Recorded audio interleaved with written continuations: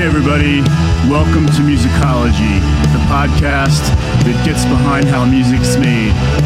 I'm your host, KMac, where we'll dive inside how creativity happens and the tips, tricks, and secrets behind some artists that I'd like you to get to know better. So stay tuned as we unpack this suitcase of rock. Hey everybody, KMac here, also known as Kevin McKee. Thank you for joining the podcast.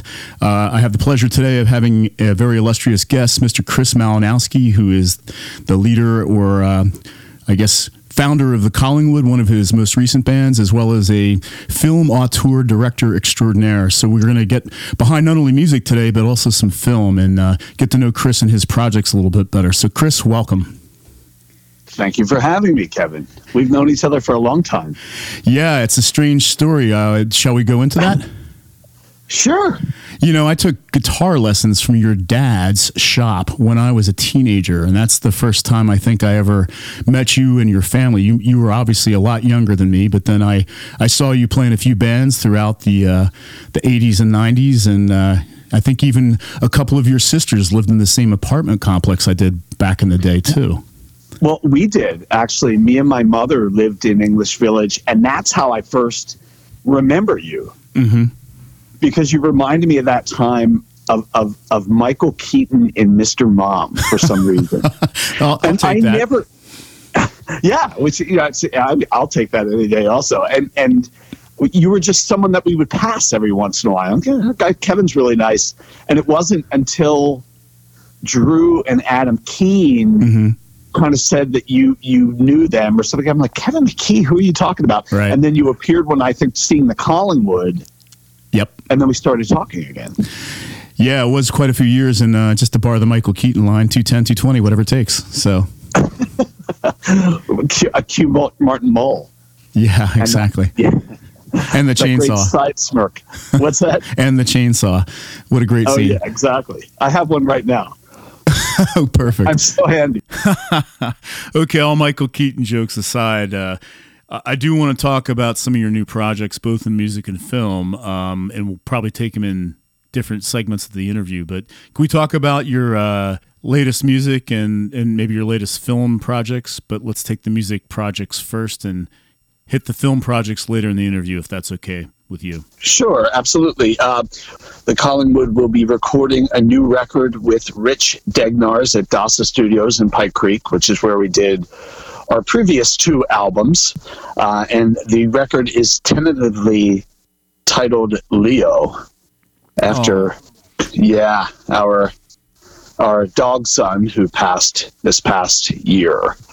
So that will be a full-length record, and got some new material plus some of the material that we've been doing for years, like Barracuda and Eggs. And Houston Porch, and a number of others that have been in the set list that we haven't committed to record yet.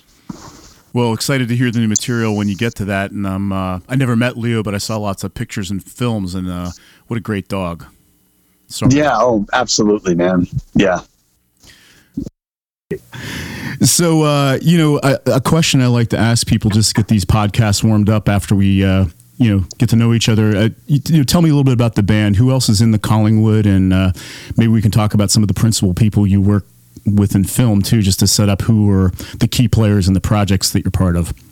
Absolutely. Okay, so now it's me on guitar and vocals, then Jim Pennington on guitar and background vocals, Jamie Baruch, he loves being mentioned on these things, on drums, and Greg Lundmark on bass, guitar, Big Red, and background vocals. Yes. And I don't know if you folks have caught this band, but it is equal parts. I don't want to. It's a very hard genre to describe, but it has the sweaty sexuality of soul with some of the underpinnings of like Greg Dooley's Afghan Wigs and the instrumental. And boy, you guys are very complex in your timings and the harmonies and interplay of the instruments. It's quite something to see if you haven't caught the Collingwood, I must say. Thank you very much. I feel like I write everything in 4/4 time, because I come from a heavy metal background, and I'm always thinking that I'm writing in 4/4 time, but it turns out that I'm not. I'm clueless. Somehow I doubt that, but I love your naivete there. That's great. So is there anybody else you want to talk about in the film process? Any longtime collaborators as we talk about both? Sure. There's Colby Bartine, who edited both. Well, no, he edited one Collingwood video, which is the White Deer video, and then he edited Yes, Your Tide is Cold and Dark, Sir, which was probably my second film. It's my first feature because it's over 2 hours. And the film before that was the feature at Alms, you say, and that was 33 minutes. That was actually shot on film, and I edited that in New York with Ben Whitten of Madhouse. And Ben Whitten edited the Fuck Yeah Hollywood video by the Collingwood. But both White Deer, Yes, Your Tide is Cold and Dark, Sir, and Fuck Yeah Hollywood were shot by Bob Stewart. Bob Stewart is a man that I met at Ithaca College, and Bob has also been in quite a few of the films. Actually, I think he's been in almost all of my films. So he's a biggie. And who else was I going to mention here? And then, of course, Alan Burkhart financed Yes, Your Tide is Cold and Dark. So without him, I wouldn't have been able to do that. And gosh, what other key players?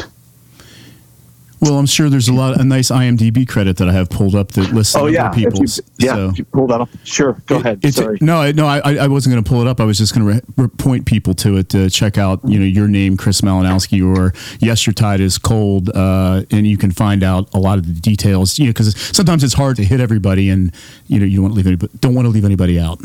Yeah, because I will be scolded afterwards. Remember when I did this for you for free or whatever, and then they're out on the next project because I didn't mention their name. Oh, that happens sometimes. But it does. Yeah, it does happen, and we just didn't want to slight anybody. So check out that IMDb reference for Yes, Your Tide is Cold and Dark, Sir, and check out the full cast of characters that helped Chris make this remarkable film. So let's switch over to music again for a moment, and let's talk about songwriting. How does the songwriting process and the music process work? And then we can talk about the film process a little bit later. How's that work for you?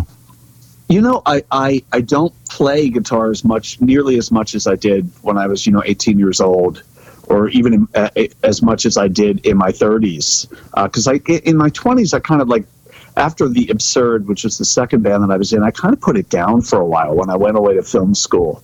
I transferred from the University of Delaware to Ithaca College in Ithaca, New York, and I just wanted to do that. I'd kind of lost interest in music a little bit. But now, to write a song, it's done exactly like I did it when I was 14, which is I sit down with a guitar and I just noodle. And I come up with a riff that I really dig, and then I start humming over it and singing phonetic sounds. And sometimes, when I'm running or something else, a phrase will come into my head, and oftentimes it makes absolutely no sense at all, and it'll be an incongruous sentence or something like that. And then I try to make sense out of it and go, okay, well, where's this song going? What's it about really? And it turns out that this could be something related to my parents' relationship, or this could be related to a car accident that I saw when I was 7 years old, or something like that. And I just roll with it. And then I will get to rehearsal and say, okay, this is what I'm thinking. Here's the beat that I'm hearing. These are the lines that I'm hearing behind it. If you don't like it, don't do that. But this is kind of what I'm feeling. And then we just kind of go from there. Okay, so it's very much an organic process from your primary instrument, the guitar, and then it evolves forward as you described. Are there any exceptions to that? Like, did ever jams come up in the Collingwood, or are there alternative ways that songs come about? There haven't been for a while, and I'm not opposed to it. For the longest time, I was, and I felt like my hands were so tight on the process that I think I strangle a lot of members out of the band is what would happen. So now I'd rather be friends with the people that I'm playing with. And actually, it's ironic that you're asking that question, because I texted those guys not long ago and said, no, what we need to do is just sit down one day and just improvise something and see what comes out of it and keep it. But I should say that, although I write some of the other lines, it's not all the time that way. Like Jim comes up with his own stuff. Greg might come up with his own stuff. Greg hasn't been in the band all that long, only a couple of years. Right. And Jamie comes up with his own stuff. So the latest album, the Yestertide is Cold and Dark, Sir, soundtrack and score, which is half rock music and half score music, that's all me. I played all of the instruments and did the vocals, and except for Rich Degnars came in and did the drums for it, and then also some guest vocalists and such, and Hallie Boyle played on it. Hallie Boyle used to be the violist for the Collingwood. Mm-hmm. So takes a village both in music and film, but it's interesting for me to get behind how people who make music I enjoy work the process, because I think a lot of people who just go to shows, they take it for granted, and that's one of the goals of this podcast, is to get behind the tips and tricks and how people actually get the sausage made, as it were. Uh-huh. Well, in my case, vegan sausage. Vegan sausage, exactly. I should have made that point. Speaking of being a dead vegan horse. Yes. Oh, yeah, right. Vegan horse don't run very fast. But anyway, that's another story. So let's talk about music a little bit further back in time. We got an idea how you songwrite primarily, but what got you the bug either for film or music earliest in your life? Was it a person, an experience, a movie? When did you know, and what was it that drove you to say, aha, this is what I'm going to do? I'm going to do music and or film. My father being a musician, my father was a guitar teacher, a piano teacher, a drum teacher, and also woodwind brass teacher, at Mal's Music on Kirkwood Highway. And so music was in our house all of the time. My mother also listened to the Beatles and the Stones and such. And so that music was playing pretty incessantly. And we had this little turntable, and we had Jim Croce records. And Jim Croce was the first music that I heard wherein, I said, this is what I want to do. I want to play guitar. And we had I think my dad had a guitar that he had at his shop that he brought home, and I would pound on it and pretend like I was singing, you don't mess around with Jim. Yeah. And, love that song. And Bad Leroy Brown. I know they're great. It's great music. It's funny. My therapist, I saw a therapist for a long time in Philadelphia, John Snyder, his companion, his partner, was good friends with Jim Croce and had hung out with him for years and years and years, and he had written a song for her, and I was just blown away when I heard this. This is only like 5 years ago I heard this, and I thought, geez, Jim Croce was, my idol when I was a kid. So my father introduced that, and he started me on drums, and we had a little drum kit in my bedroom in Pennsylvania, and then from there, I discovered Casey and the Sunshine Band. Another fan. And I saw them on TV. And I saw, they had a big brass section, and everyone dressed so cool, the pastel leisure suits and the bell bottoms. And he just really commanded the band, and the band, the horn players like doing the choreography and such. And I thought, man, this is super cool. So that's the first album that I bought for myself. I think it was at a Strawbridge and Clothier when they sold records for pennies or something. It was, I can't remember where it was. And do a little dance. Yeah, exactly. Make a little love. And I bought the second Casey and the Sunshine album, Sunshine Band album, and my father had the music at his store, so I got to see what they looked like all the time. And I took the sheet music home, and I would look at the picture, and then from there, of course, I discovered Kiss. Our babysitter at that time, Jane Policaro, Joe's sister, Joe Policaro, right, who was in the Nazarites and is still around this area, a musician. His sister would babysit us, and she brought a Kiss album to our house. It was the Kiss Destroyer record. That's the one I heard first, too. Yeah, and once I heard those songs, I thought, oh my gosh, she explained who the band was, and I remember her explaining Detroit Rock City to me and what that meant, and my parents were out at night, and it was, it's mysterious when somebody comes into your house and they're introducing this, and you're away from your parents, and it's night, and it was very exciting to me to be able to hear about this. And then that Christmas, my father bought me Hotter Than Hell. So the first Kiss album that I listened to in its entirety was actually Hotter Than Hell. Mm-hmm. And then he bought me Dressed to Kill and Alive. And then my parents took me to see Kiss in December 22nd, 1977 at the Spectrum. And Billy Squier's band Piper opened. And it was great. Was that the Rock and Roll Over tour? I might have been at the same show you're at. No, I know what you're talking about, though, because Bob Seger, I think, opened at that show. Didn't you're right. Yeah. Now that you mention it, you're right. Yeah. And this was you know what it was? It was the Kiss Alive 2 tour, because it would have been the second leg of the Love Gun tour. They were calling it the Kiss Alive 2 tour. And that's when I saw them. And I saw them on the Dynasty tour, which was 1979. Mm-hmm.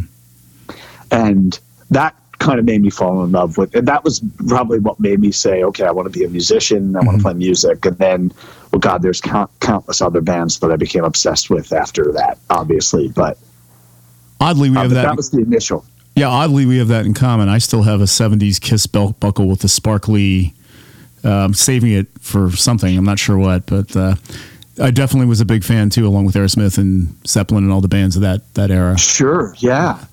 But there was something about the show and the makeup and the mystique and the characters that kind of had a Hollywood, I don't know, science fiction-y almost kind of thing to it for me. I don't know. Yeah, and they cared. It was like, and the colors, the black and silver, and that's what you were kind of like bombarded with that, you know. And from afar, you know, a little kid, from afar, you're going, oh my God, I could touch these guys. I'm breathing the same air they're breathing. I can't believe they're moving in front of me at this point.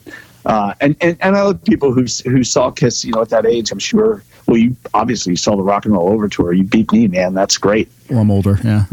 Yeah. Well, I was about 7 or 8, and I. You know, I had this friend named Meredith Gold in California. When I was interning at Sony Studios as a film student, she kind of took me under her wing and showed me at Los Angeles. And she had a similar experience. And she saw them at the LA Forum, I guess, on the Kiss Alive 2 tour. Mm-hmm. And she said, I barely remember anything because I was so blown away by the fact that they were in front of me. Yeah. You know. Yeah, that legend that never goes away, or that feeling of that never goes away from me. Well, all the theatrics, too, that, you know, we added to the music. And I'll add, I wouldn't be playing guitar if it wasn't for some of their songs being fairly learnable and accessible to somebody who was in their early, age in the preteen, teen era. You know, I could have learned Zeppelin stuff the way I learned Kiss songs. So Sure. Yeah, and Zeppelin was like, my father bought me the Song Remains the Same album also when I was younger. And then, you know, I started to get into Rush for a couple of years was a band that I loved. I had the Archives album, so it had the Fly By Night and Rush and Caress of Steel, and then I eventually got 2112 and those albums. The first album that I bought from them was Permanent Waves. Yep, same. Because and it was on Main Street. It was what was the record store on Main Street Burt's before back then, or Burt's maybe, or was it not Played Again? It was You Like It Like. Was it like You Like It Like That record? Yeah, I Like It Like That maybe. Yeah. Oh, no. You know what? That's a lie. I got it at the mall. I got it at listening booth, I think, at the mall. And then we went to Main Street. I think I saw it there. Okay. I don't know. I'm just fucking the story up. But anyway. So, and then the Scorpions, or AC/DC, and I was a big fan of Angus Young. And then the Scorpions, there was a local band. You remember Phil Malaprovo and Steve Gilly. Yeah, and Paragon. Yeah. And my and First Defense, after that, they covered the Scorpions' Falling in Love from the Animal Magnetism record. And I heard that song and I was like, who is this group? And what I liked about the Scorpions was there's this, again, the mystique. There are these guys who kind of look like Euro models, like maybe not even every member of the band, but they looked very different than I looked as a kid. And I thought, who are these guys? And their music sounded so romantic, but a dark romance. It sounded like just this bedroom drama, was going on in all of their songs. And I was so enraptured by songs like Animal Magnetism and Make It Real and Lady Starlight. And there's one track on that. God, I can't remember the name of it right now, but that band really had a major impact on me. The Scorpions, Love Drive and Blackout and Animal Magnetism. Yeah, the Schenker was quite a guy, right? Michael Schenker. Yeah, and Rudy, his brother. I don't know if you've seen that Scorpions documentary, but that's out on. I can't remember the name of it. Made by a female filmmaker. It is. If you're a Scorpions fan at all, you have to kind of go back and look at it because it's just extraordinary.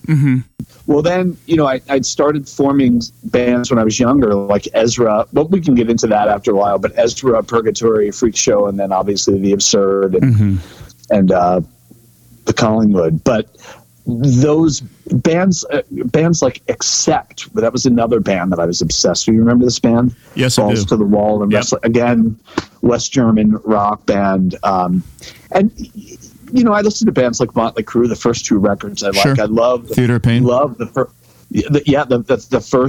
first two Def Leppard albums, On Through the Night and High and Dry. I still really like. And I love bands like Thin Lizzy and Saxon, but I just don't listen to it that much anymore. Thin Lizzy is probably the band out of anyone that I mentioned that I listen to more than any of that, the heavier music that I mentioned. Phil, man, Boys Are Back in Town. What a great tune.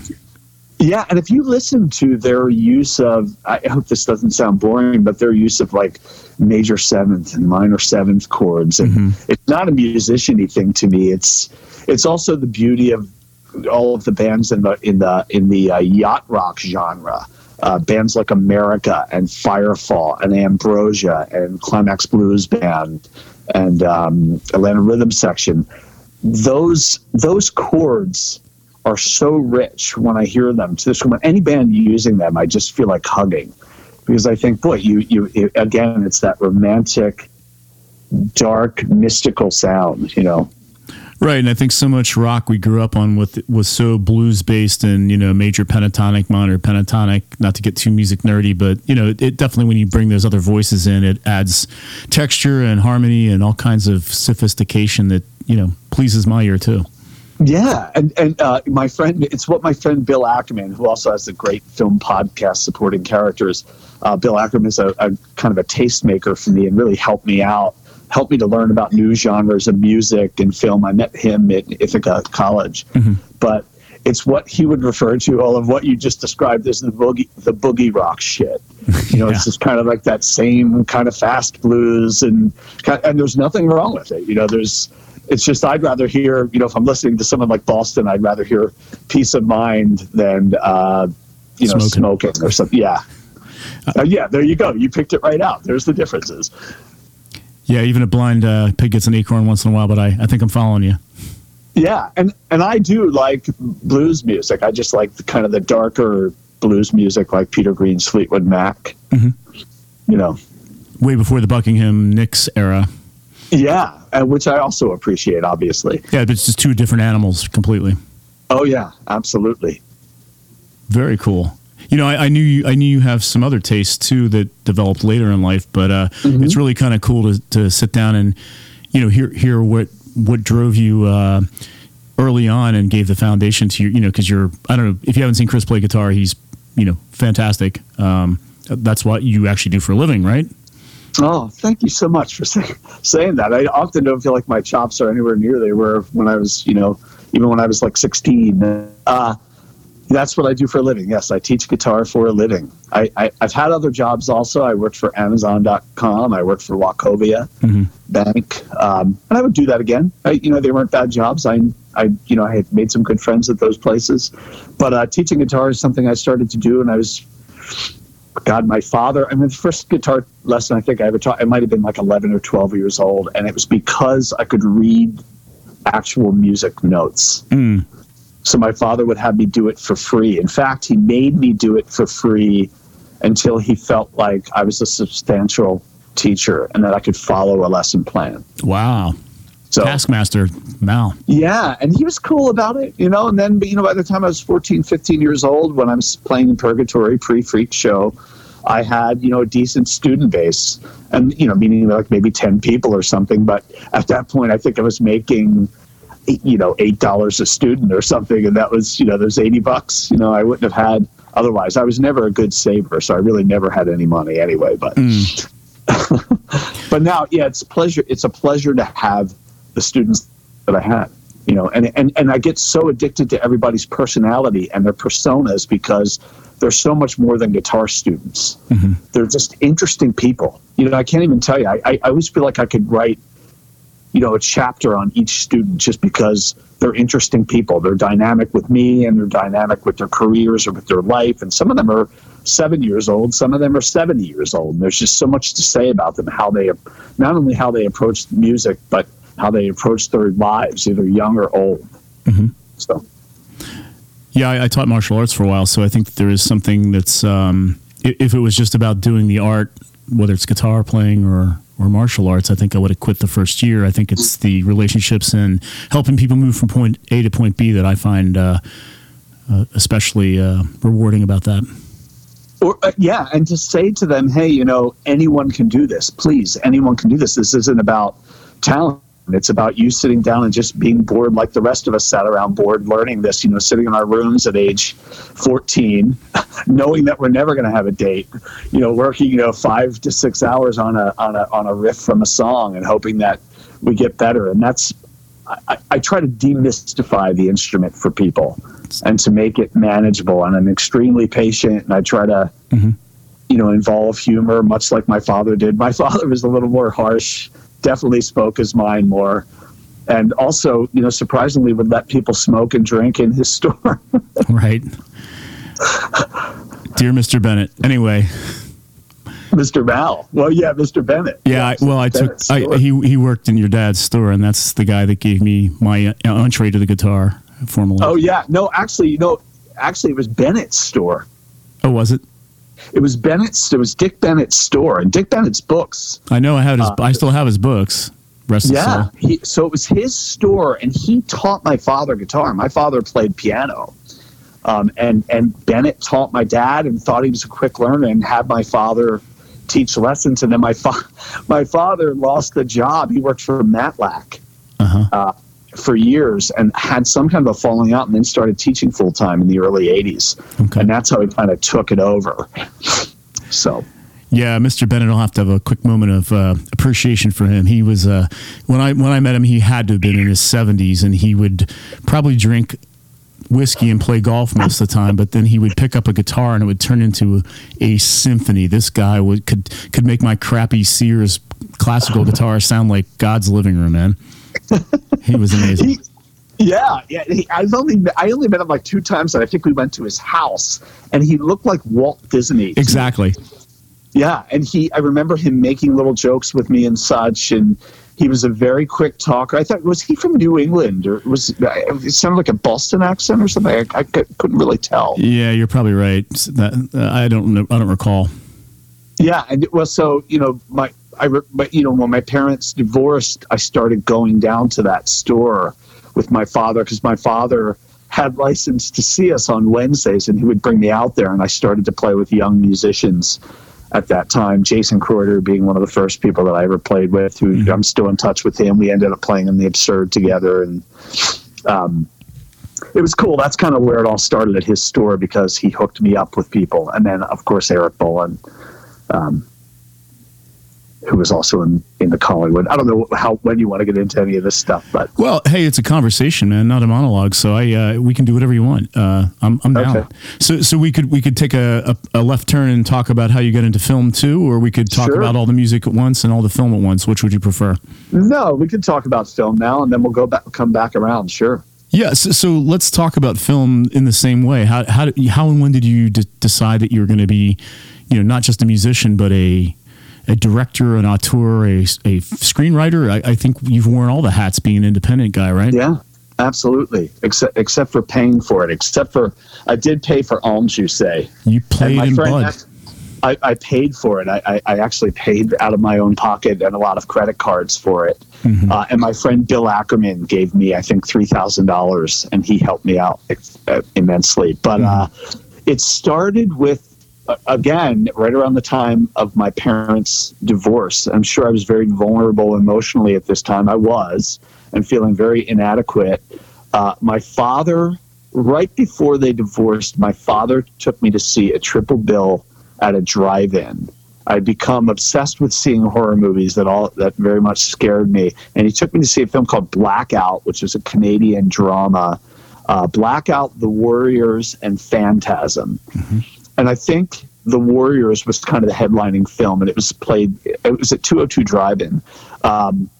and then Phantasm played. And after seeing Don Coscarelli's Phantasm, I could not believe I became so obsessed with this film. Have you seen this film, the first one? Yeah, that was pretty groundbreaking and frightening, if I recall.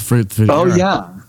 And ironically, I'd worked as a film student. I worked on Phantasm 4 in Los Angeles. Well, it was actually shot in Lone Pine out in the desert in California. But coming back to that, the next day, I told all my friends about it. I walked around the neighborhood and I would try to, act out scenes for them. And I was obsessed with the relationship between the tall man and Michael and the two characters from the film. And then eventually, had a long-term friendship with Angus Scrimm, the tall man from the film, and met him several times. And he was very nice to me on the set of Phantasm 4 and helped me out quite a bit when I was out there, bought me some food. And there's a lot of connections to Phantasm, but that started it.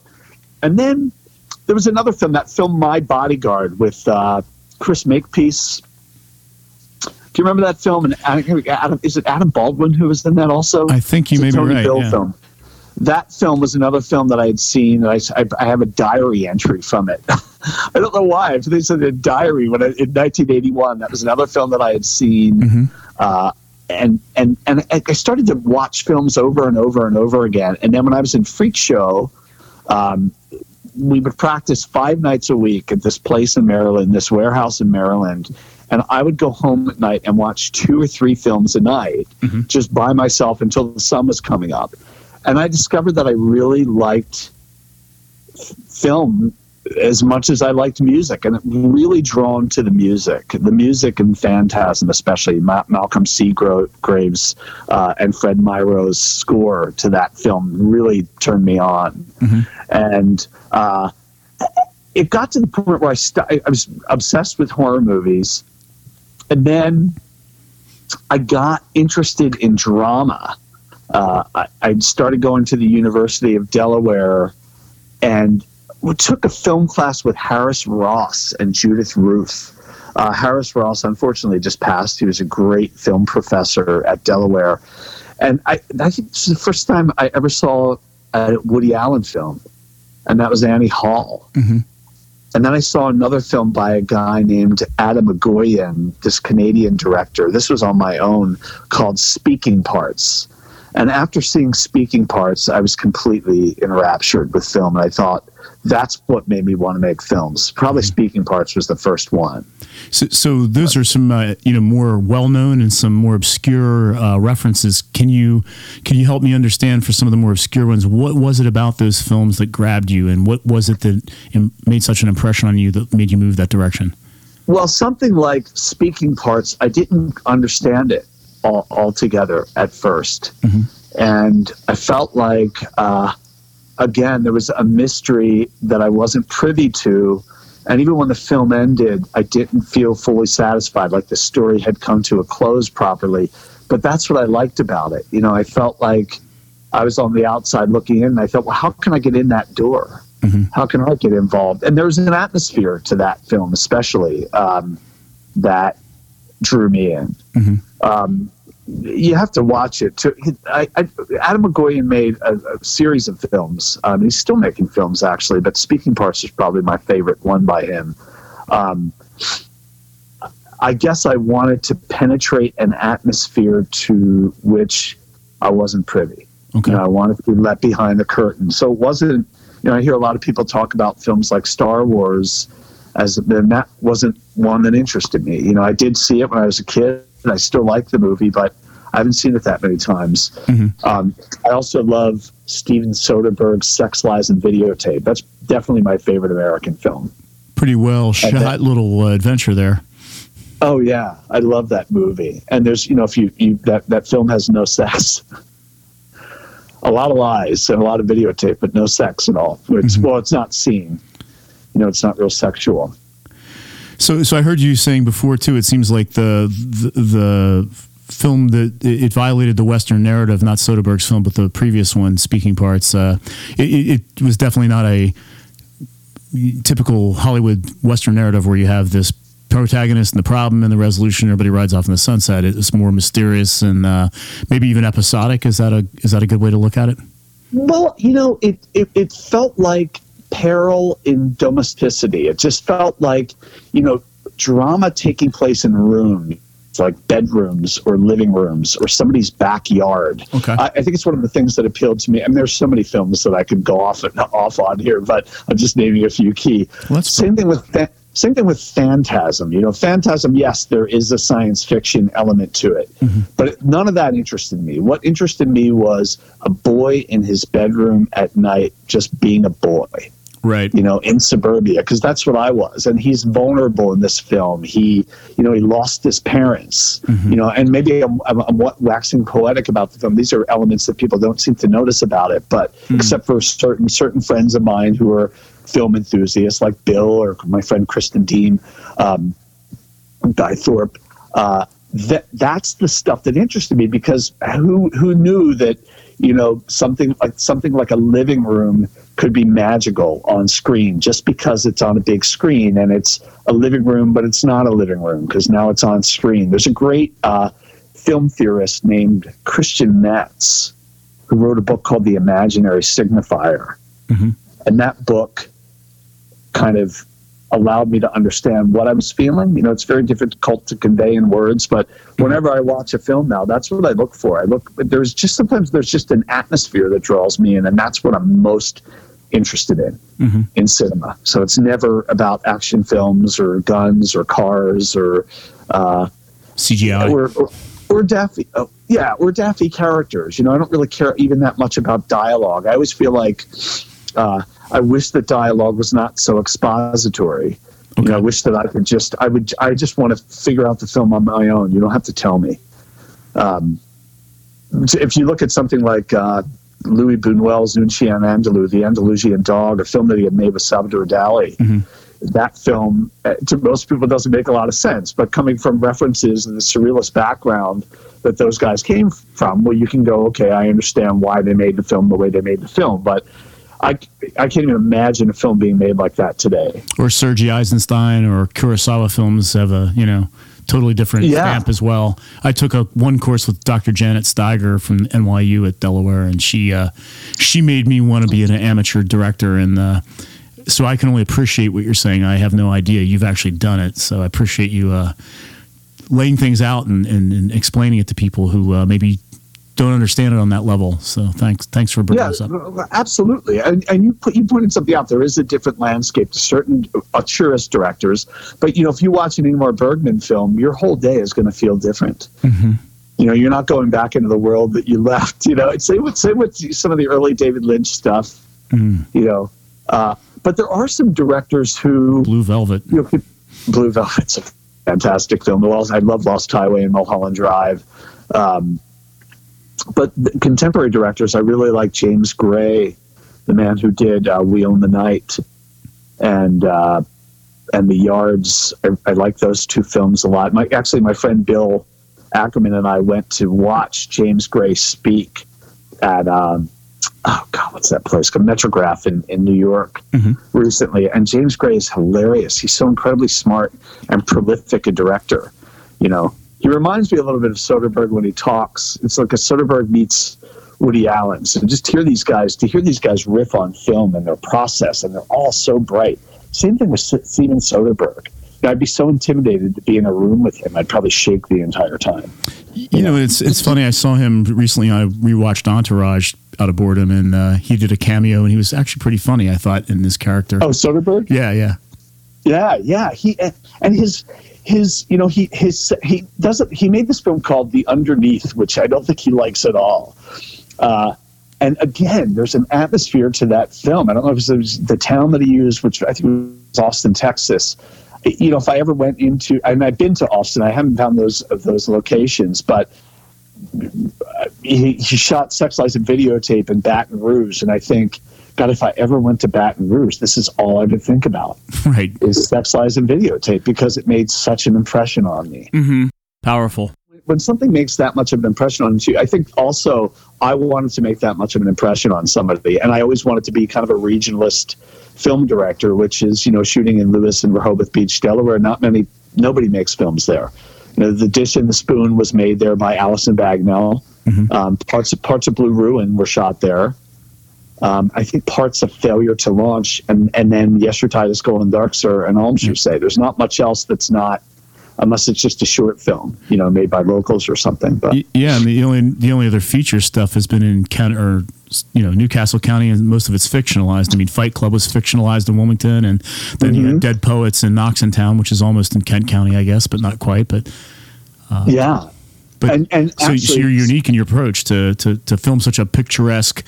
There's not many seascapes that are like that part of Delaware. Oh, not at all. And Lewis, I have a love affair with, and actually Rehoboth too. I've grown to love even more. And they were so amiable to us there. Well, you were in the film. I had a bit part. You were too kind to let me jump around in a. You were awesome in it. But speaking of Dead Poets Society, with Peter Weir was an influence on this film because of Picnic and Hanging Rock. Have you ever seen that? I haven't, but it sounds fascinating.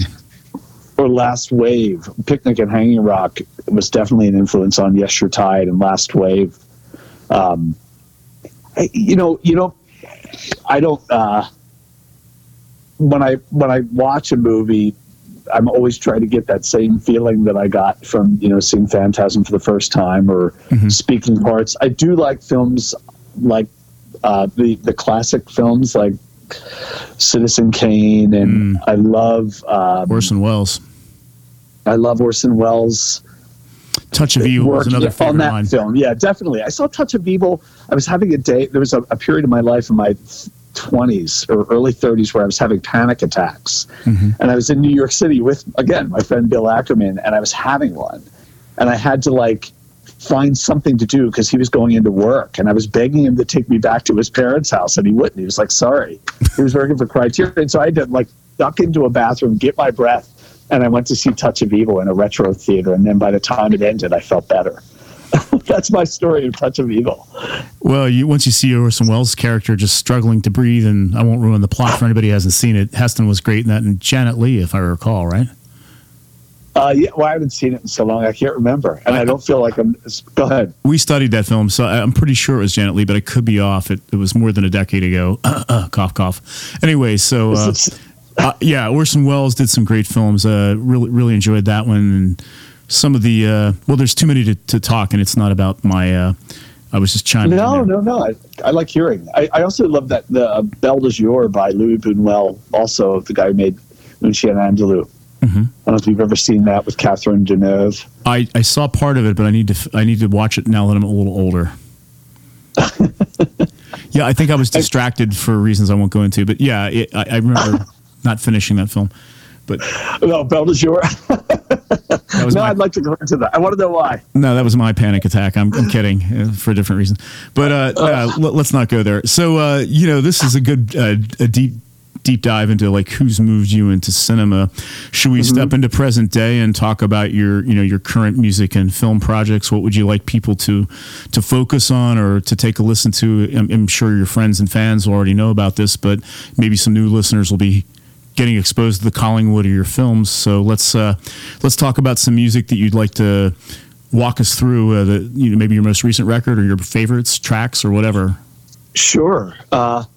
So let's see. The most current recording that the Collingwood did was, I think, 2017. We recorded with John Curley of the Afghan Wigs. We recorded the song "I Like What You Do" in Cincinnati, Ohio, and I haven't released it on Spotify yet. It's on Bandcamp.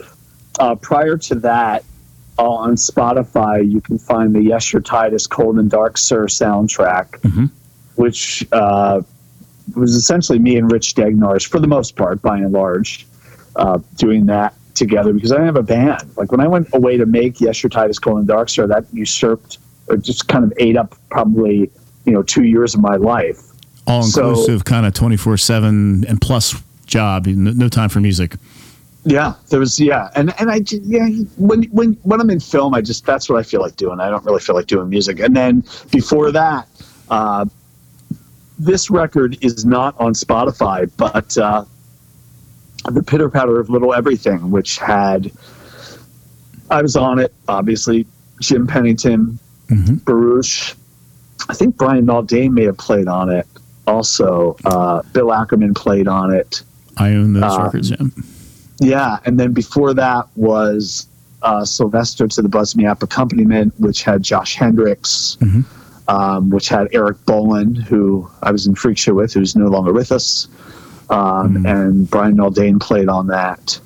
And then before that, Why Call Save? Why Call Save is not available. I have it someplace. I just haven't put it online yet. I do most of this.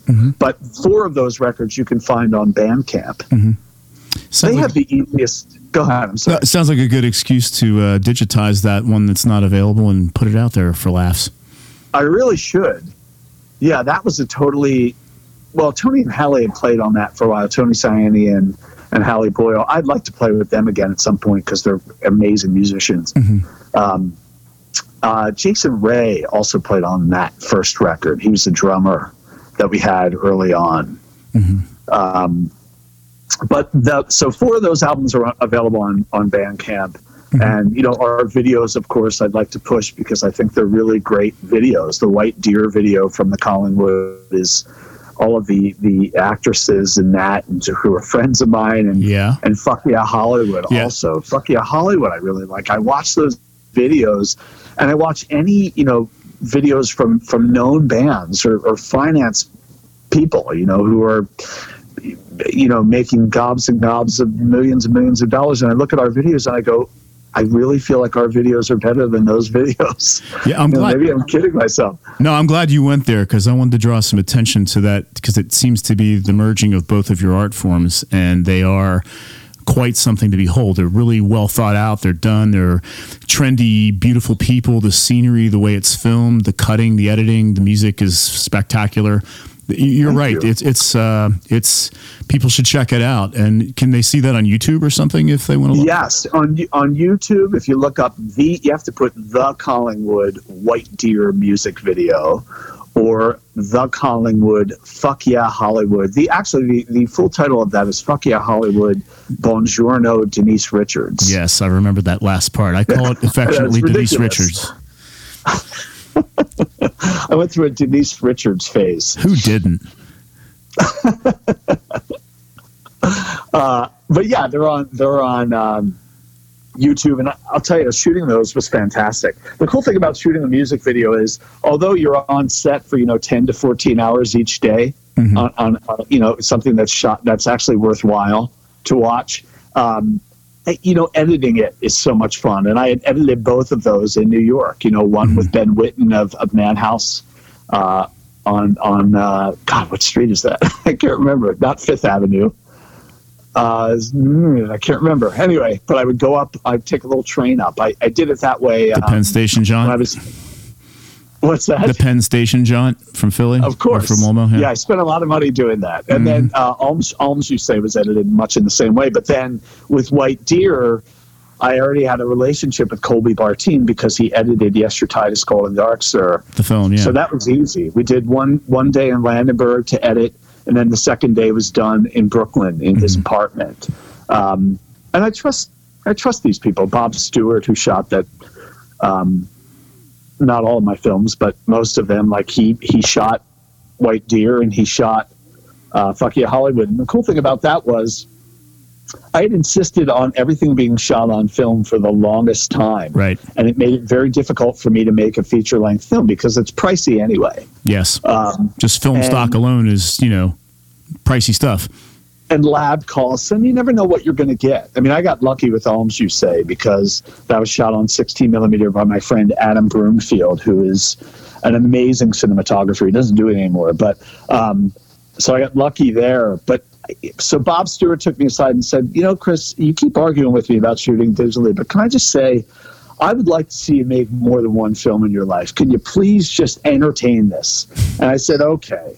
So we did some camera tests, and then we did the Fuck Yeah Hollywood video, and it was fantastic. I looked at it and I said, oh my God, this looks so good. And obviously the people who are in that video, everybody looks so glamorous and so incredible, There's also an otherworldly yet accessibility type of quotient to all the characters. They look like very attractive, real people, but there's this, I'm part of something distant and magical element. Is that part of how you direct it, or is that just my impression? No, it's definitely how I direct it. Yeah, I always I want that kind of galls over reality is what I would call it, because these people are not the same people you see walking down the street. I mean, they're still my friends.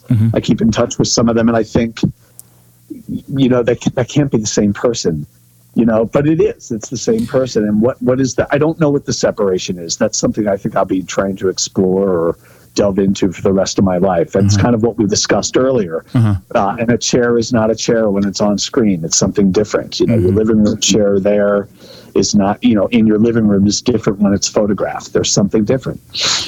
So this is a fascinating thing that just crossed my mind, because you're full of ideas and full of vision. How do you translate and approach taking a piece of music into a piece of music video? Because I imagine it's a different art form than a full feature-length film, obviously. Is there a process or a way you think it through, or a lens with which you process how it's going to eventually look and turn into reality? Usually it'll stem from a location, and I'll listen to the music and I'll think, okay, where do I start? And it might be just one person that I know, and I picture this person walking a specific way or standing in this corner of a room, and I go, okay, that's a starting point. And then I go, okay, where could we go from here? And at that point, for those two videos, I was lucky enough to live on this beautiful property in Landenberg, Pennsylvania. I lived there for 13 years alone in a little stone cottage. And so I had access to all of this beauty. And plus, a lot of my friends are female, and I thought, well, I'd like to put these people in the film. I like the idea of using non-actors or non-models in anything from still photo shoots to casting in a film, because they look like your next door neighbor, or they look like your mom, and these people should be celebrated, and they're not going to be celebrated because or in the way that Hollywood might think. Which is, kind of gives more meaning to the video that way. Fuck yeah, Hollywood, or fuck you, Hollywood. There's more to life than TMZ photos, right? Absolutely. These are people who should be famous, who are not famous, and who don't give a fuck about being famous. They have other things to do in their life. But I want to celebrate them because they're beautiful people. I look at them, male and female. And I think I want this person to get some notoriety, and this is what I'm going to do to make sure that happens. Yeah, indeed. And I think there, you mentioned kind of I'm going to paraphrase it, but there is like a soft focus Hollywood, like almost in the 50s, the glamour, where you see people look in a glamorous way, and it's not shot the same way, but then there's this real veneer. Beneath the veneer, there's this reality to the characters, I think, that comes through. Is that, I don't know, maybe I'm all wet in that one. No. I think I was talking a little bit more about the metaphorical galls in front of these people. Almost like, again, it's a club that you're not really privy to, because it's not the same person anymore. It's an image on screen. It's a collection of grain in film, and I don't know what you would call it in video, this pixelation or whatever. It's something other than what it should be.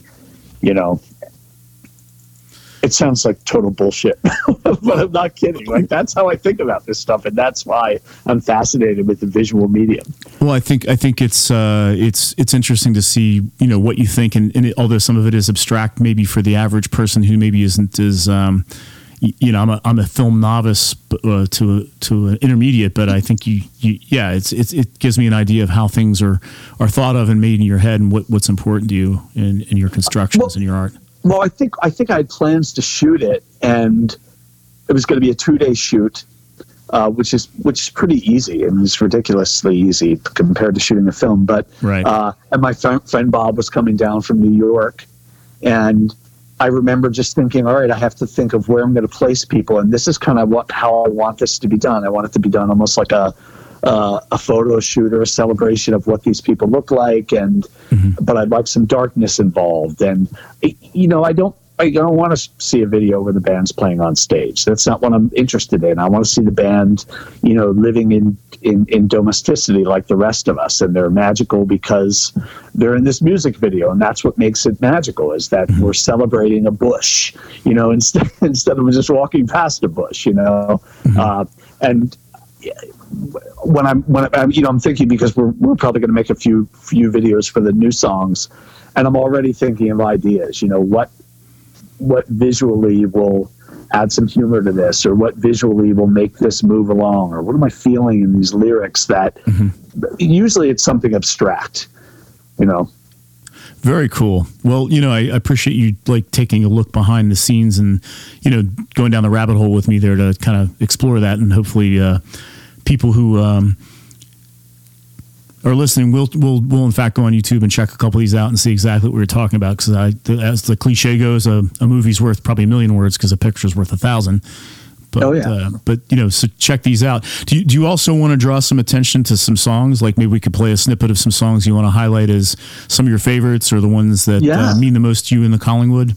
Yeah, the ones that mean the most to me, let me think. I really like the song Birthday Cut from the Pitter Patter of Little Everything album. I love Life and Ricochet from the Yes, Your Tide is Cold and Dark, Sir soundtrack. What else? The one that we did with John Crowley's great too. I like What You Do. These guys look like they have razor blades off of the Yes, Your Tide is Cold and Dark, Sir soundtrack. Also is one that I like. I like all of them. But the stuff off of Sylvester to the Buzz Me Up accompaniment, I was definitely coming from a different place at that point in my life. Writing 12 to 13-minute songs, shit that I would never practice now because it just takes so long to go through. But I love and Jump Through Windows, and Paul Stanley, is Paul obviously Stanley was a song cool. it's a song about my father, and it was written before his death. So now when I get very weepy thinking about it. So those are favorites as well. Well, your dad was a cool guy, and for the average listener who may not know, he's passed and no longer with us as well, and he's quite missed. He was a good guy. Yeah, he's a very good guy. And my mother also had an extreme influence on my life. My mother was incredibly positive in raising kids, right? As a single mother, and really always pushed me to do exactly what I wanted to do. She told me pretty much to really never compromise, and sometimes that gets me into trouble. What a gift a parent can give a child, though. Indeed. I know, exactly. Yeah. So do you want to dive? Let's play one of the tracks for the listener. Which one should we set up a verse and a chorus and have a listen through here, and then? How about Life and Ricochet? Okay, cool. We'll cut to this track and catch you on the other side.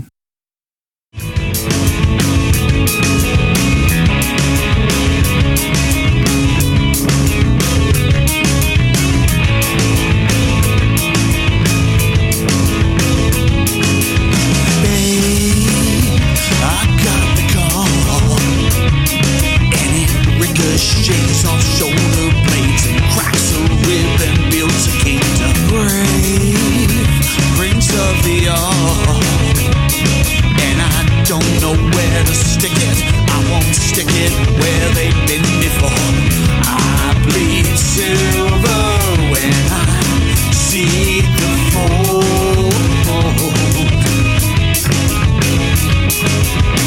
Dendrites swelling the blood they can't hold. And the kind lead the kind to the blinding,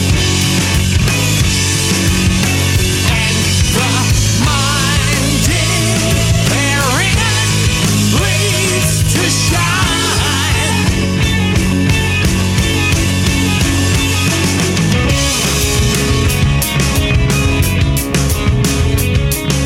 So we're on the other side of that track. Are there other tracks you'd like to expose the audience to, just in case they haven't heard them already? Let's see. I would say off of that record, I really like These Guys Look Like They Had Razor Blades. So I got to ask, before we play that song, where did that title and the content come from? That title came from the Yes, Your Tide is Cold and Dark, Sir, the film, because that song is playing in the scene where my character turns around and looks at the two men in the black suits and says, "These guys look like they had razor blades." Yes. So there you go. That's it. And that song in the film, at that point, I thought I was going to have access to the song by Firefall, Just Remember I Love You, which is one of my favorite songs, or Strange Ways by them.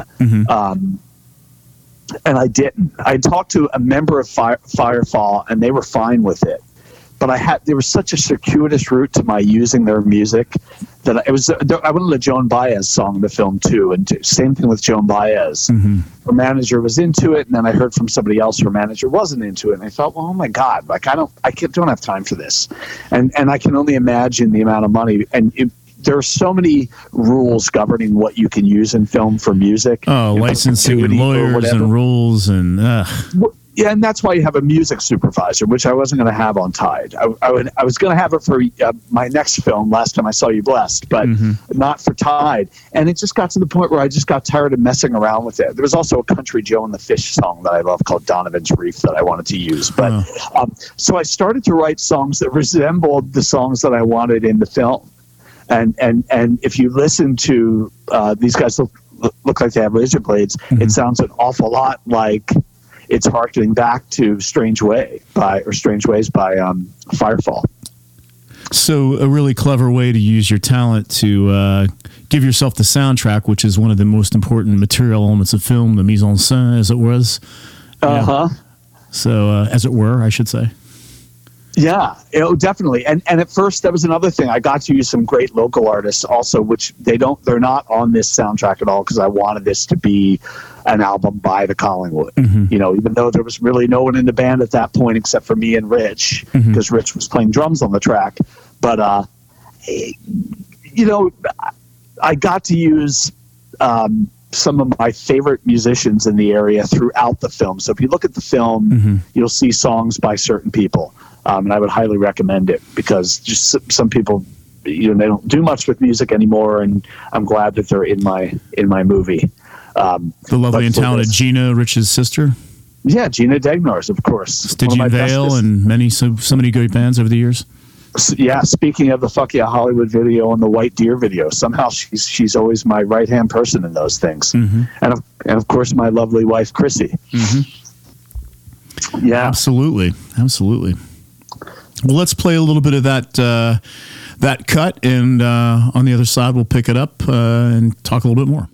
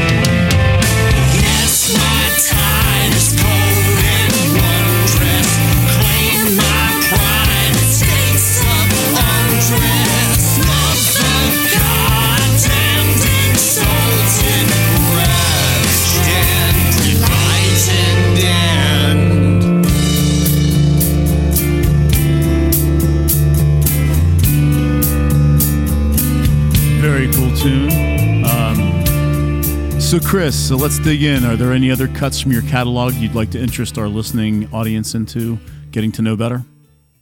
Sure. I love Birthday Cut. And I just want to point this out. So like I said before, I will normally write a riff and present it to the band. But in some cases, that's not always so. Sometimes someone will come up with something. And if we picked apart every song, I can probably say, this was his, this is mine, and this one, the guitar riff at the beginning, the creepy little, is definitely Pennington, definitely his idea. And I think I riffed off of his idea. And then the bass line, I'm going to clarify, was written by Bill Ackerman. So he gets his just was it Just Desserts? Like I said, I feel like I'm at a loss for words. No, you want to give the guy credit for coming up with a great riff. I appreciate that. Yeah. Oh yeah, exactly. And that beat behind, I can't remember if that was Jamie or Brian playing on that. I think it was Jamie. Jamie playing on that. I think Brian played on part of it. I can't remember Brian Aldane. I'm sure Jamie will let you know if you've... Yeah, I'll get punched in the face. So just say it was Jamie. It was definitely Jamie. Well, okay. Jamie was in and out too, because Jamie's got a great job and sometimes needs to take a break. No, I understand. Plus, he could. I think also that Jamie is so fascinated by me and how great I look and how smart I am that sometimes you just can't take it. Same with Pennington and anyone else who plays with me. They're in such great awe after they punch me in the face. They feel so sorry for me. No, that's hilarious. I'm lucky everybody I played with, I've liked. Like, I feel so lucky to ever have the people that I played with just throughout my life, with Freak Show and with Purgatory and The Absurd. And I can't tell you, like, everybody's been a friend in one way or another. And I still love everybody. So. But Jim and Jamie and Red are all, quite formidable musicians in their own right. I mean, they have multiple projects on their own, and they really bring a lot of weight and purpose to the whole Collingwood experience. Damn right. Yeah. Hearing Jamie play, Jamie is a loud player, and I can just shake my ass to his beat, and he's so solid, and he's so good. Tasteful, and Jim too. Is so, yes, very much so. And so is Jim. And so is Greg. Like, Greg gets it from a metal perspective because we're both, I was don't listen to heavy metal so much anymore, but Greg comes from that background. Right. And Jim has more of a staccato feel that I'm used to his playing, but his passion for music and his friendship and Jamie's friendship and Greg's friendship, and that means something, because I am a fucking pain in the ass. I'm not only as a musician, but just as a friend. I'm very needy at times, and I'm very judgmental. Those guys will tell you. You don't need to hear this from me. So to be around me sometimes I think is challenging, and they make it known. Well, I've always had a good time in your presence, Chris, so you know who to call next to hang out with. We'll always have two stones. Yeah, exactly. When it opens in the murky future. But we've hung out a number of places over the years, and I think the last time we all played in the same bill was at Argilla's, which has been an incredible addition to the local music scene. Credit to Pete and the team there. Yeah. Oh, yeah, no doubt. I think it was Oddity. I came to see you guys at Argilla's. That's right. I played. Before. Definitely. That's what happened. Yeah. That's what it is. He has done a great job with us and there and with just bands in general. And he pays well and he cares. He pays fairly. Yeah. In a way that, someplace like the Wedge was the same way. Yeah, and back to Argilla's, Pete was live streaming some bands all week. Their restaurant business is going through, obviously hectic times as we all weather this self-isolation type of phase. So if you are a fan of local music and want some good pizza or craft brew, I know they're still giving out food curbside, and I think delivery maybe too. But just try to give a little support over to people who support original music. If I can make a plea to the listening audience. Oh, absolutely. Yeah, Pete is extraordinary. Yeah. So you guys have played a lot of shows, probably in Delaware and outside of Delaware. Any notable places or gigs that you'd like the listeners to know about that kind of have interesting stories? Or Sure. Yeah. We did a very small tour before. It was when Bill Ackerman was in the band and Jim Pennington, obviously. And then a drummer at that point named Mike Riley, and Mike Riley came on the road with us because Brian Naldane couldn't, and Jim and I were barely speaking to one another because I think I got on his last nerve, and we would argue about important things like driving the van. But we played some great shows. We played in Ohio with a band called Angels Found at the Landing Site. We played something like that. Oh, that's awesome. Yeah, and we played. God, where's the other? We played at Brillo Box in Pittsburgh. Have you ever been there? No, I've never been to that venue. That was a great show. We were first on the bill, and I have to say that was probably one of my favorite shows ever. We just really gelled. We were finally getting along, and I know where we played. We played it in North Carolina also because Bill had lived there for a while. We played in Wilmington, North Carolina. But that show at the Brillo, I just felt a great connection with everyone that night. And also the Allentown Jazz Fest was a place that we played maybe a year and a half ago because Brian Tuck, a friend of ours, had set this up. And Jamie, it was the lineup that exists now. And everybody was just so on. I think we played 2 sets, and it was just so much fun playing with these guys. And I do, like when we're on and we're all getting along, if I'm not running my mouth too much, there's a magic there, and I feel like crying thinking about it. I can't go home at night, and I'm so excited because there are times, I'm sure you witnessed this, you have a show scheduled, and really all you want to do that night is sit at home with, in my case, with my wife, and watch a film and have a fire and have some drinks, and I don't want to leave my house. And then I get to the venue, and I'm starting to talk to people, having a drink or two, and then I get on stage, and I get to play with my friends, and I think, this is the greatest fucking feeling ever. What was I thinking? And I get home, and Chrissy goes, see, I told you before you left the house tonight, I told you were going to be in love with it again. So that's another one. Are we talking about just with the Collingwood or with other bands? No, it could be anywhere.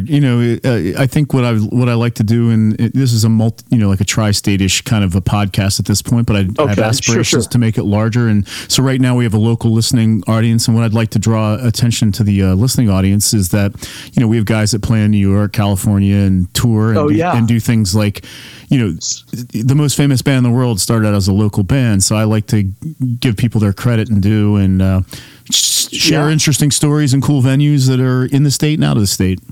Well, Arlene Grocery, we were, the Collingwood was opening for a burlesque show there for a little while. This was only about, do you remember this? No, I'm just laughing because this is the second podcast on the road somebody's mentioned Arlene's. I just interviewed Haha Charade, and they've just done a showcase up there. So it's interesting that I know what a seminal venue this is.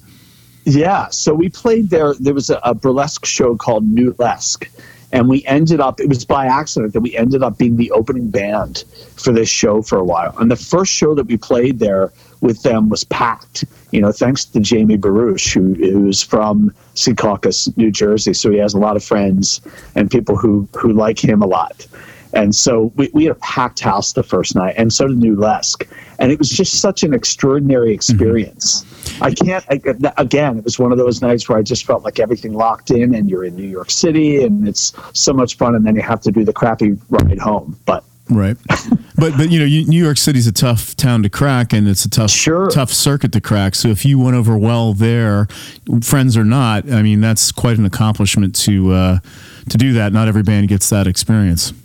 No, not at all. And Argila, or is it Argila or Argila? I always mispronounce it. Tomato. Haha charade, haha charade. I'm illiterate, Chris. I don't know. The 2 shows that we played there were fantastic as well. They were great.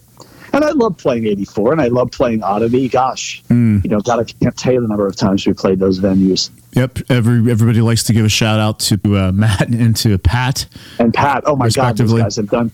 Because what would we do without, without those 3? I mean, Logan House, I love their stage. Yep. And I loved what was the guy's name? Digital Dave, the guy who did sound. Yeah, Mud Rock. Okay, well, so a lot of people had problems with him because he had a way of doing sound, and he wanted you to follow the rules. Yeah. And I always followed his rules. If you don't make friends with the sound man right away, you're fucked. Yep.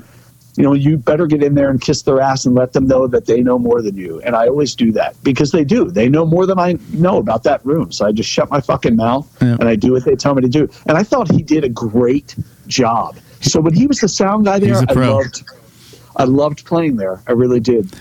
Well, it's funny because my first interaction with Dave is that I had the same experience. I always try to get him a drink or, grease him a little tip or something before the show. And he was like very professional and he was looking at me kind of sizing me up. And I said, well, I'm here to be the easiest guitar player you ever deal with. I'm going to turn down as low as you want me to. And all of a sudden we were friends, Yeah, no. They love you for that. Exactly. Yeah. And, then you just sneak the guitar up later and they know you're going to do it. But it's a dance. It is a dance, and it should be a tango if you play your cards right. On the downside, I hate lifting my AC30 up those rickety back steps. They really need some other way to get stuff upstairs. But maybe they'll fix that in my next lifetime. I don't know. The Brillo box in Pittsburgh has a situation that's like 2 or 3 flights of very steep stairs. Same with Bourbon and Branch in Philly, right? Which is another really cool room. I do like playing there. Mm-hmm. And, when I was in Freak Show, when I was playing with Tom Harvey and Mike Gargiulo and Eric Boland, we would rent out high schools. Right. And Joan Gargiulo would do all of the business end of things. And we would have like 500 to 700 people there. And that's not an exaggeration. No. And we would set up the night before because we had a huge production. And then we had a sound company that would come in. And some of these guys are still around. Billy Pierce, Billy Pierce, the blues musician. He has his own band now. He always has, but he was one of the sound people. And we would sound check during the afternoon. So your sound check would begin at 1 in the afternoon. It would go to like 4 or 5, like a pro tour. I would love that, and everything felt so secure at that point because it was bulletproof. It was. And then at the Wedge, we did that also. We would bring our system in. Remember the Wedge in Landenberg? Sure, I saw you guys there a few times. Which is now right around the corner from my house, now non-existent. But we would bring our equipment there in the afternoon. Rich Degnars would do the sound. Yep. And we'd do a sound check in the afternoon so we wouldn't have to do it at night in front of everyone. We just kind of wanted to get there, strap our gear on, and then play. I miss that so much. Hyper segue. Let's talk about your film projects. Which ones? Let's talk about your most current passion that's in the works. Okay, so the most current project is a film called The Last Time I Saw You Blessed, which I'd written in 2015, and had a substantial amount of financing behind it. Right. I'd gone to the American Film Market. I've been there 3 times now, the American Film Market in Santa Monica, because I had great financiers, namely Alan Burkhart and my friend Greg Tigeni, who really helped me out. This project kind of lost its financing because Greg and I had, I wouldn't say a falling out. It was a kind of a friendly handshake. I think I didn't want to compromise certain aspects of the script. And thus and therefore I walked away from a lot of money. Right. I don't know how else to say it. And people told me I was crazy. And I said, but I have to say, like, if I'm not making the film that I want to make to a T, there's no sense in my doing it. If I was directing somebody else's project, if I was a director for hire, like some of my friends, my indie film friends will direct for hire. And that's great. I don't know that I could ever do that unless there was a substantial amount of money there, because once your name's on it, your name's on it. It's hard to get it off. And I'm a little bit of a control freak in that arena, especially with film. Well, it does have your name on it. Let's be honest. Yeah, exactly. And once you're sitting down writing a script for 6 to 8 months, which is about how long it takes if it's something substantial. And to make a film costs a lot of money, so you do need financiers. It's really, when I hear about people making films for like $10,000, and they're like, "Oh yeah, I made a feature. It was this much money," and you look at it and it's a $10,000 film. Yeah, I mean, I've seen the Blair Witch Project that worked once, right? Yeah, and you kind of, that's your name's on it for the rest of your life. That's what you did. But there are people who get away with it, and it's rare. But one person I'd like to bring up is Shane Carruth. The film Upstream Color.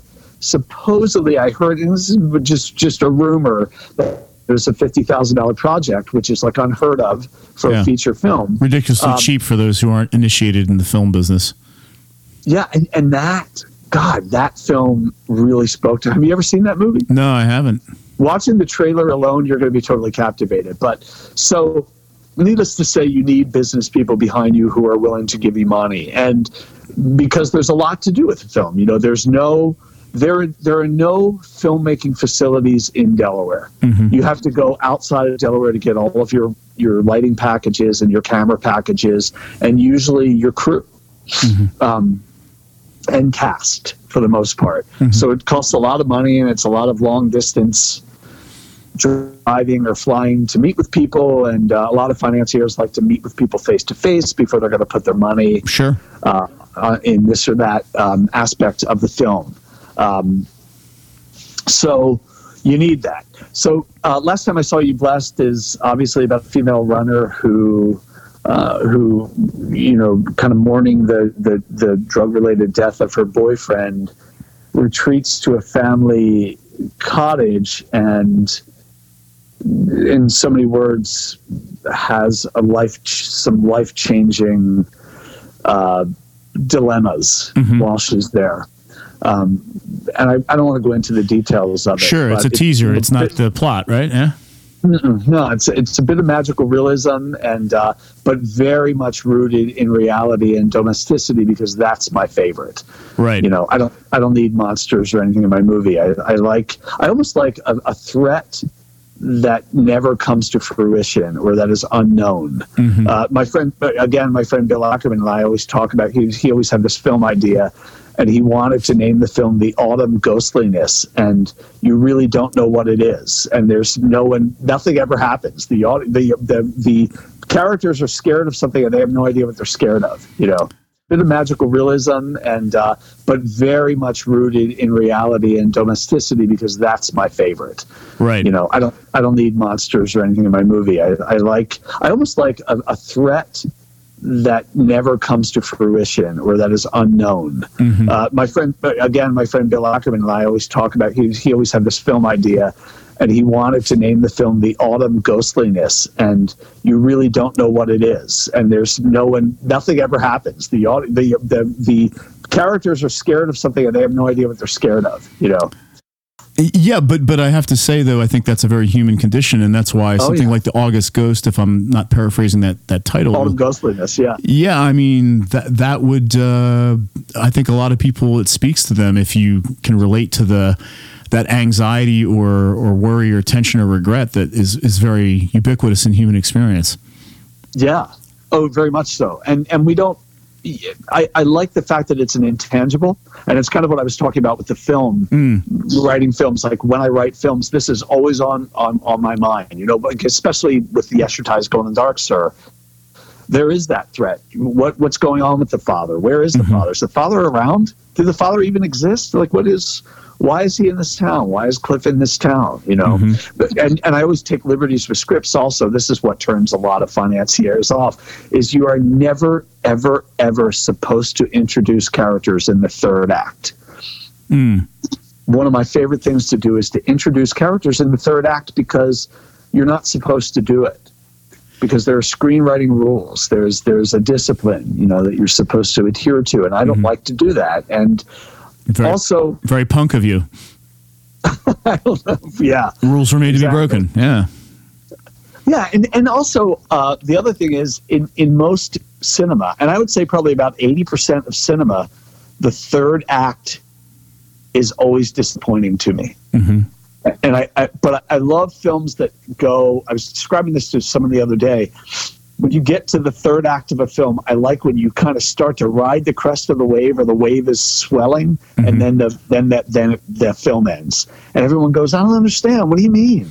I think that's what I'm really interested in. That's what I want to see. I want to see the film where some of my favorite film endings are the John Sayles film Limbo. Have you ever seen that film with Chris Christopherson? And I haven't. That's a great a great ending. And The Station Agent with what's his name? Peter Dinklage. Oh, yeah. I feel like I'm out of it.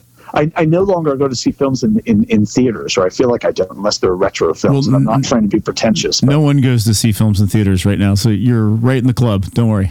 Yeah, and they're loud. There's people in the theater with you. I like it to be a very private experience. Same.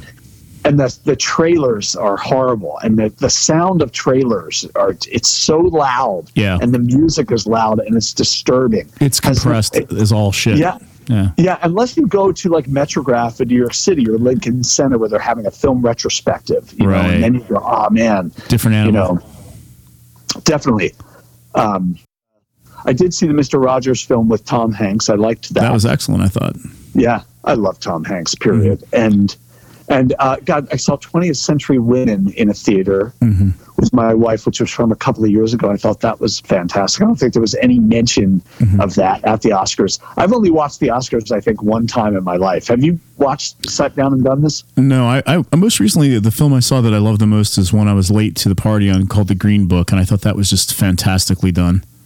Didn't see it, but I would. Yeah, it's Viggo Mortensen, and it's based on a real story, and it touches across a number of important human experiences and social topics that we're dealing with today. But it was just a good character study and really well shot, and pretty cool.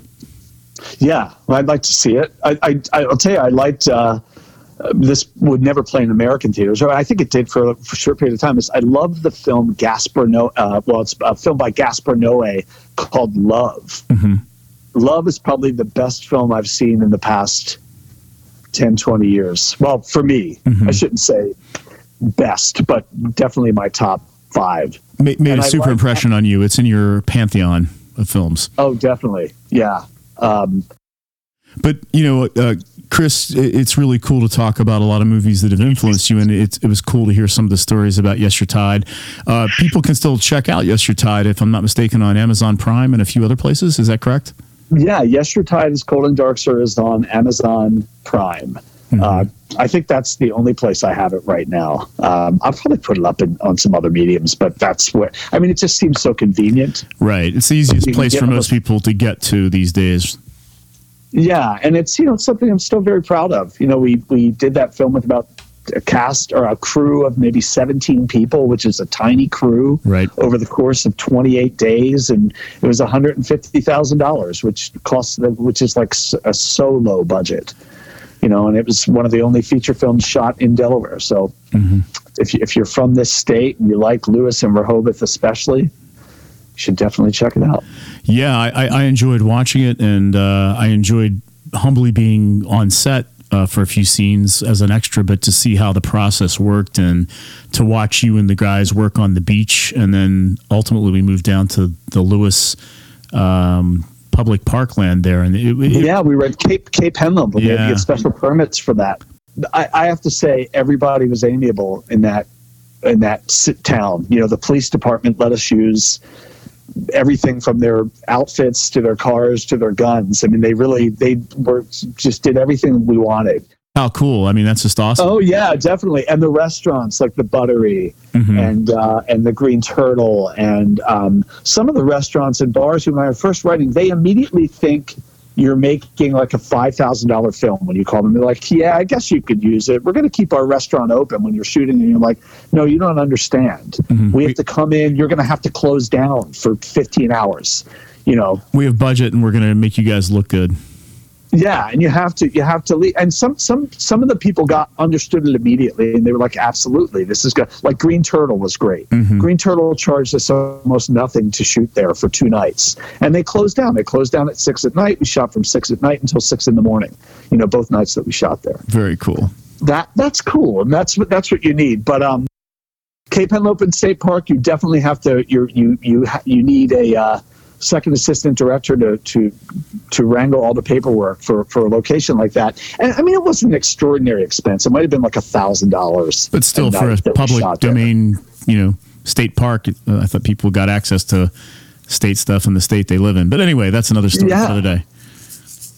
Yeah, but I remember being there with you at like 3 a.m. or 4 a.m. Do you remember that shit? Yeah, a bunch of people hung out after the shoot, which was pretty cool. And the shooting went pretty late to begin with, but it was a good experience. And if you've never seen a film made, you'll have a much deeper appreciation for what it takes to make 30 seconds of film happen on a movie. You probably need 3 hours of stuff for amateurs, but my God, 30 minutes for a guy like you. But still, it takes a lot of work. Yeah, and you're absolutely ensconced in that world for 30 days of your life. You're away from home. Mm-hmm. You can't come home to visit. It's nuts. So, Chris, I wanted to switch gears here a little bit now that we talked about the films. If you could take your career either in film or music to the next level and could meet or have a dinner or a picnic with anybody you could conjure up who's alive or dead, who would you like to assemble in that meeting to pick their brain as an inspiration to your next move? I would love to talk to Steven Soderbergh, probably. Mm-hmm. I'm not surprised based on your Sex, Lies, and Videotape discussion earlier. I love Sex, Lies, and Videotape, yeah. Mm-hmm. I'd love to talk to Gaspar Noé, the man who made Love. Mm-hmm. But, I think that I'd feel that he might be a little out there. I think he's kind of in his own rhythm, and he wants to be left alone. That's the feeling I get from him. But I could be totally wrong. I don't know anything about this guy.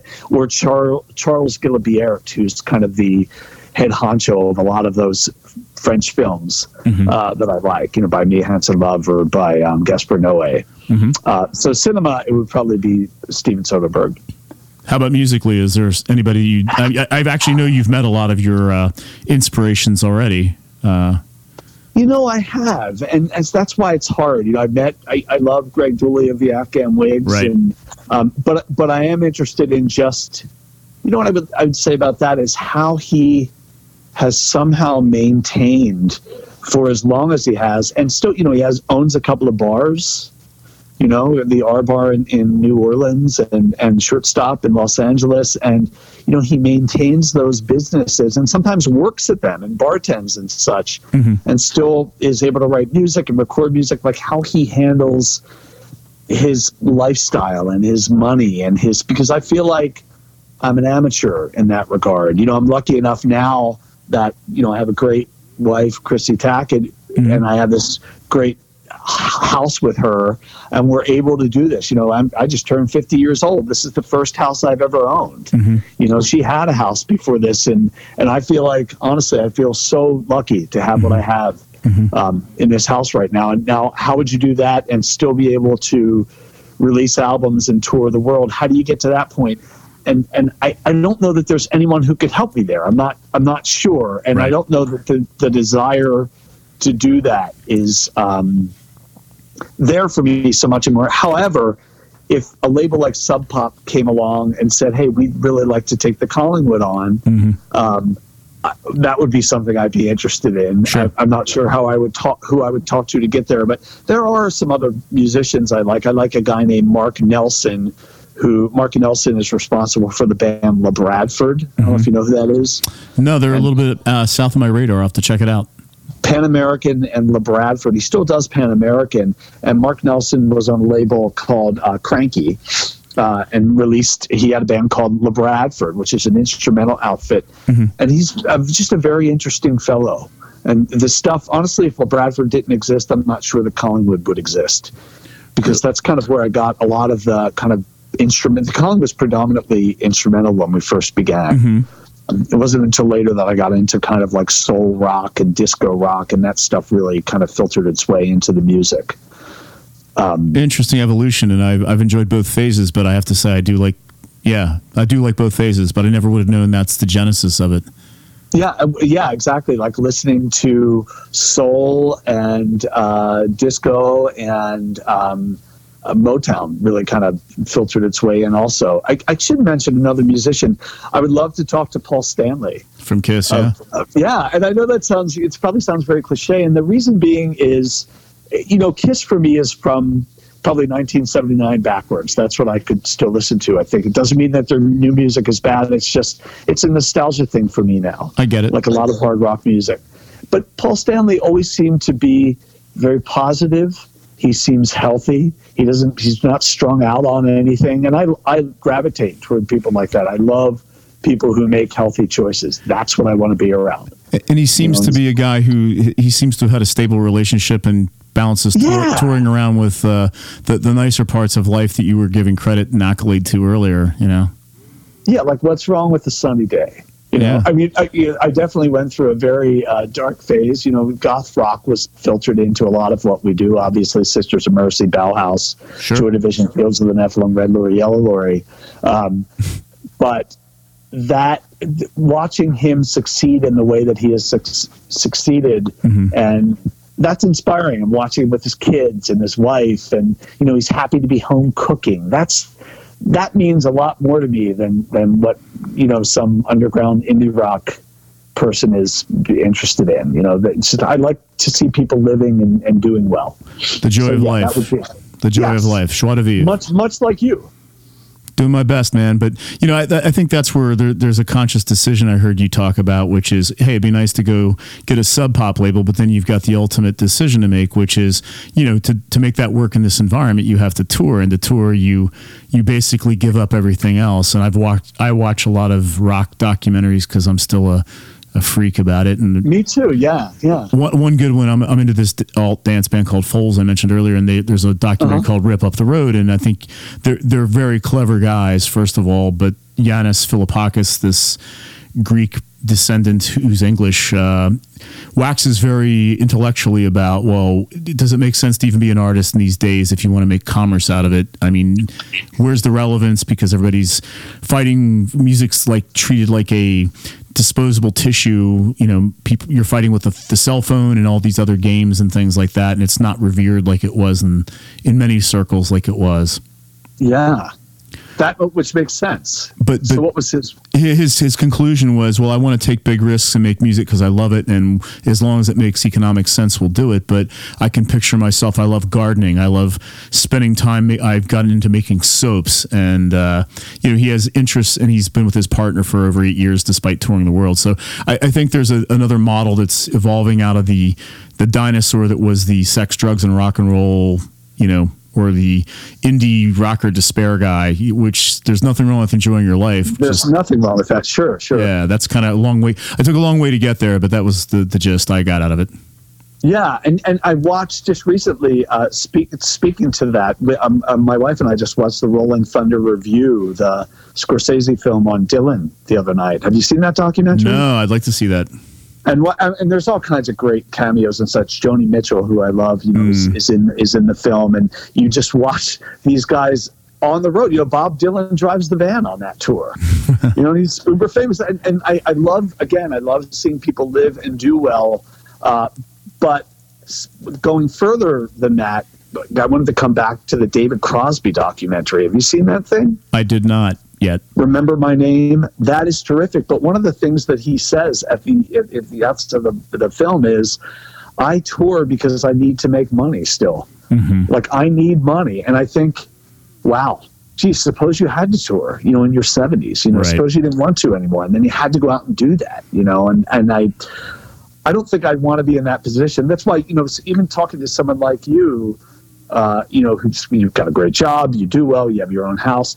That stuff is way more important to me than being a broke musician or a broke filmmaker. I always want to have a job. And most people, although, I noticed that a lot of people, I'm sure you've witnessed this, people try to hide this all the time. Well, I just do music for a living, or I just do film for a living. And then you find out, their wealthy parents are carrying them, or their husbands or their wives or their boyfriends or girlfriends are carrying them while they do this. To me, I like the people who are working, for corporations, but then on the weekends they go out and they get to play music, and they have plenty of money, and they have a great house, and they take care of themselves. That's more interesting to me. I don't know where your head is on that, but well, I think that all people have basically similar needs, and yeah, it's a complex issue, but I like people who create no matter what their circumstances, and I think economics are certainly a luxury, and I've met plenty of miserable millionaires. So it's not. Yeah, me too. It's not just about that.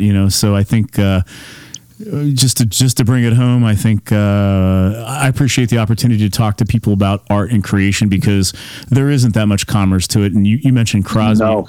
I saw a story on Crosby that was put into context how Spotify pays musicians. I think I'm going to get the numbers wrong, but the crux of it was that Crosby made his last record and he had so many million streams and it was in the millions and he made $70,000. And the joke was the Neumann microphone that he sang his vocals in the studio cost $70,000.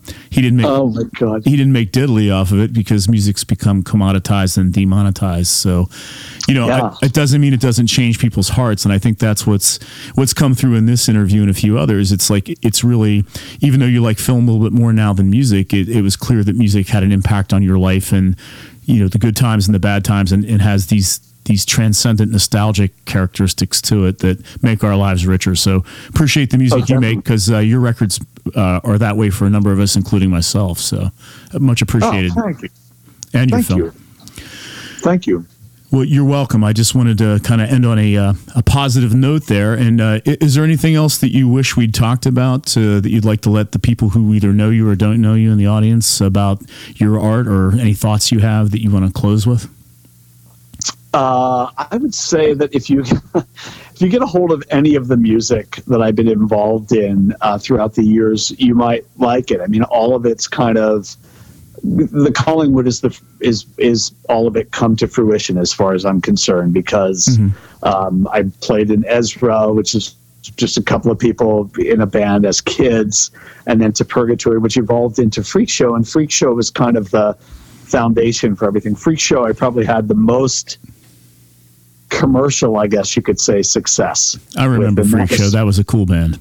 Yeah, it was a shock rock metal band. And, those guys, Tom Harvey and Mike Gargiulo and Eric Boland, playing with them early on was so meaningful, and that was kind of my formative years were spent with those people. And if you get a hold of any of that, I think there's some bootleg copies of the stuff. I own the rights to it. I'm probably going to release it sometime. To be honest with you, I don't always feel like putting stuff up online, but I will eventually. And then The Absurd also, there were a lot of different people in that band, Jason Kreuter, Kevin Cannon, Brian Feely, and Michael Boland. Again, stuff that's not, I haven't put it online, but I will. Listening to it in chronological order, I'm always interested in what people think of that because Freak Show definitely gave me my chops, and I played with some extraordinary people in that. So, probably kept me very judgmental of my own playing for years. Now I can be a little sloppier. Too hard on yourself, my man. Well, I just want to thank you, Chris, for joining the podcast. It was really great to dig into the vast catalog and your experiences on both on the music side and on the film side. And I wish you nothing but luck with the new production as we get back to more normal times, hopefully. And I'd like to ask you to remind the listening audience about your newest project, recording-wise. Again, the Collingwood will be recording a new record with Rich Stagnars of Dasa Studios in Pike Creek, Delaware. It's where we did our previous two albums. And some of the material that we've been playing in the set for a couple of years, like Barracuda and Eggs, Houston Torch, numbers similar to that, will be on the record. And then some new songs that I'm really super proud of. A song called Man, the Light is Beautiful Here, Hell is Heaven with You, Angel, and one of my favorites, Jewy songs. So it'll be a full-length record, probably over an hour's worth of material. And again, the record is tentatively titled Leo, after our dog son. So looking forward to getting to work on that material after the quarantine ends.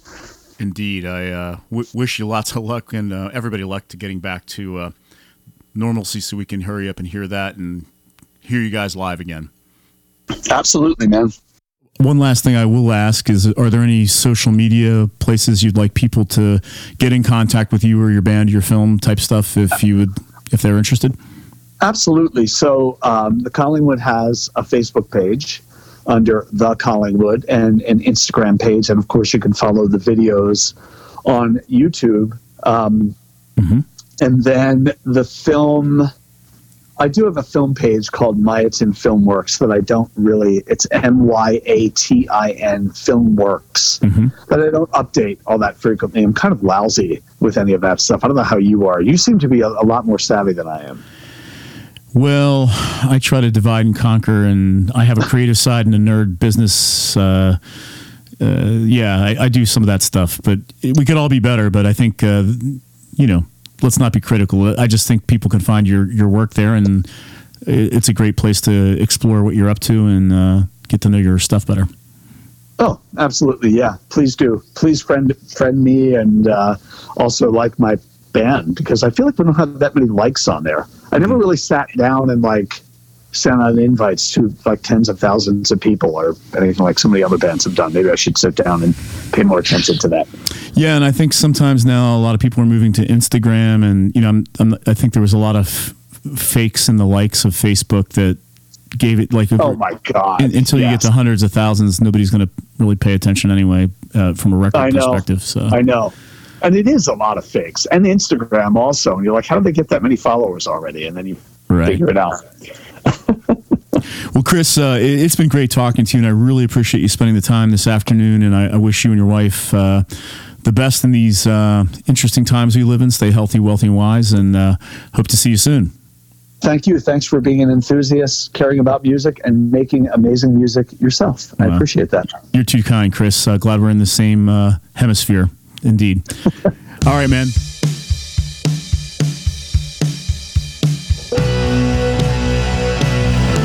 So thanks again to musician and filmmaker Chris Malinowski for joining the podcast, Musicology by KMac, the podcast that unpacks the suitcase of rock. Thanks for tuning in, and hope you join me on the next episode. Take care.